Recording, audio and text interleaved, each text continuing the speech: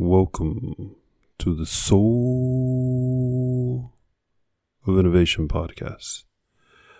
I am Thomas Anglero, and can you truly say that people have heard your voice? Have you spoken up? Let me explain to you what I'm talking about. Yesterday, I was at a location where it was a bit uncomfortable. These people had done something incorrect when parking their car. So usually I don't say anything, just let it go. It's not like anything was bad. But I said, to hell with this. I need to tell them, but not to be rude or anything like that. I just thought, let me go talk to them. And in that moment of engaging them, these total strangers, I saw the tension in their eyes, their faces, because of COVID. Everybody's freaked out. Everybody's, don't come near me, don't talk to me.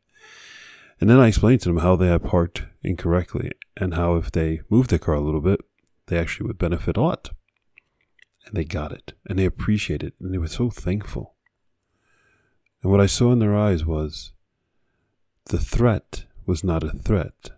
The threat was actually coming to give a gift. In this time of COVID, in this time of coming out of COVID, matter of fact, before, after, during, whatever, your voice, your presence amongst other people, people may see it as a threat. They may interpret you as a threat because you're physically different, because maybe you're a woman in a man's world, or maybe you're a very large man in a very small man's world. People always take you as a threat. But it's your voice, that inner you, who you are, your gift of touching people, that you care for people, that what you have to say is to help people. That will transpire and build a bridge into their hearts. Your voice is your message. Your voice is you. Your voice is who you are. If you do not speak your voice, how does anyone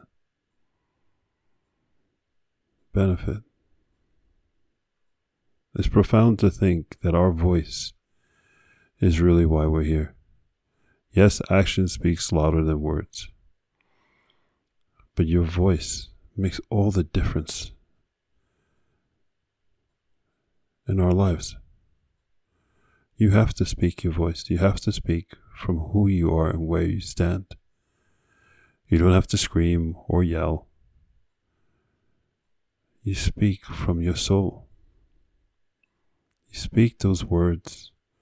You speak those feelings. You speak those emotions. And you make your presence known. I vowed to myself after that.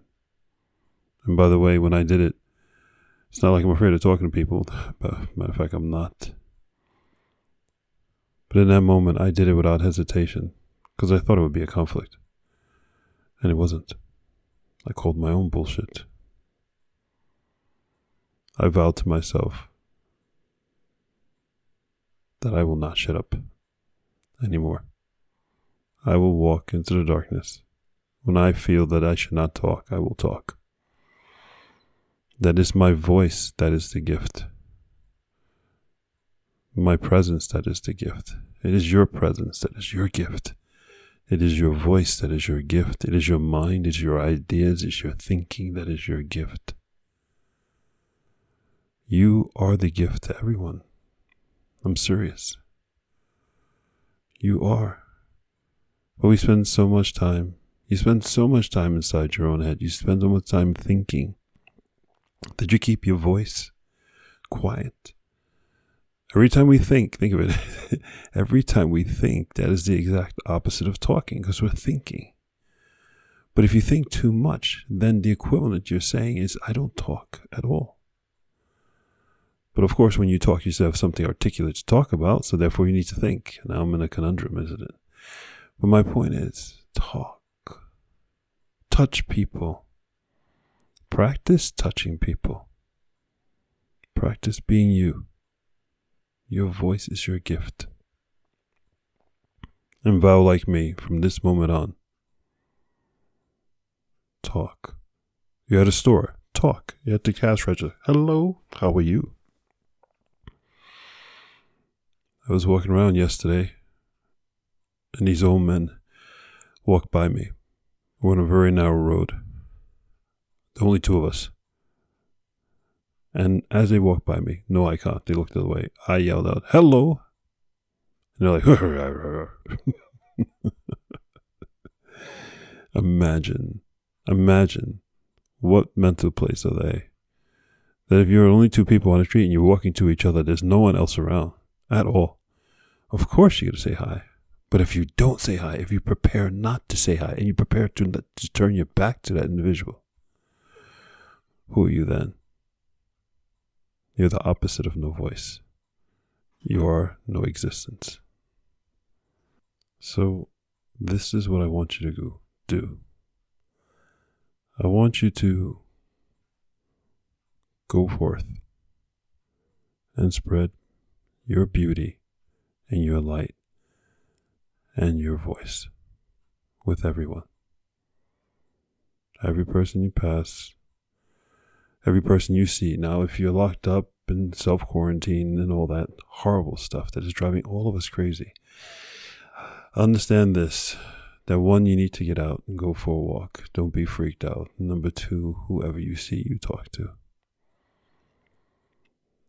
Right now, more than ever, people need you and your voice.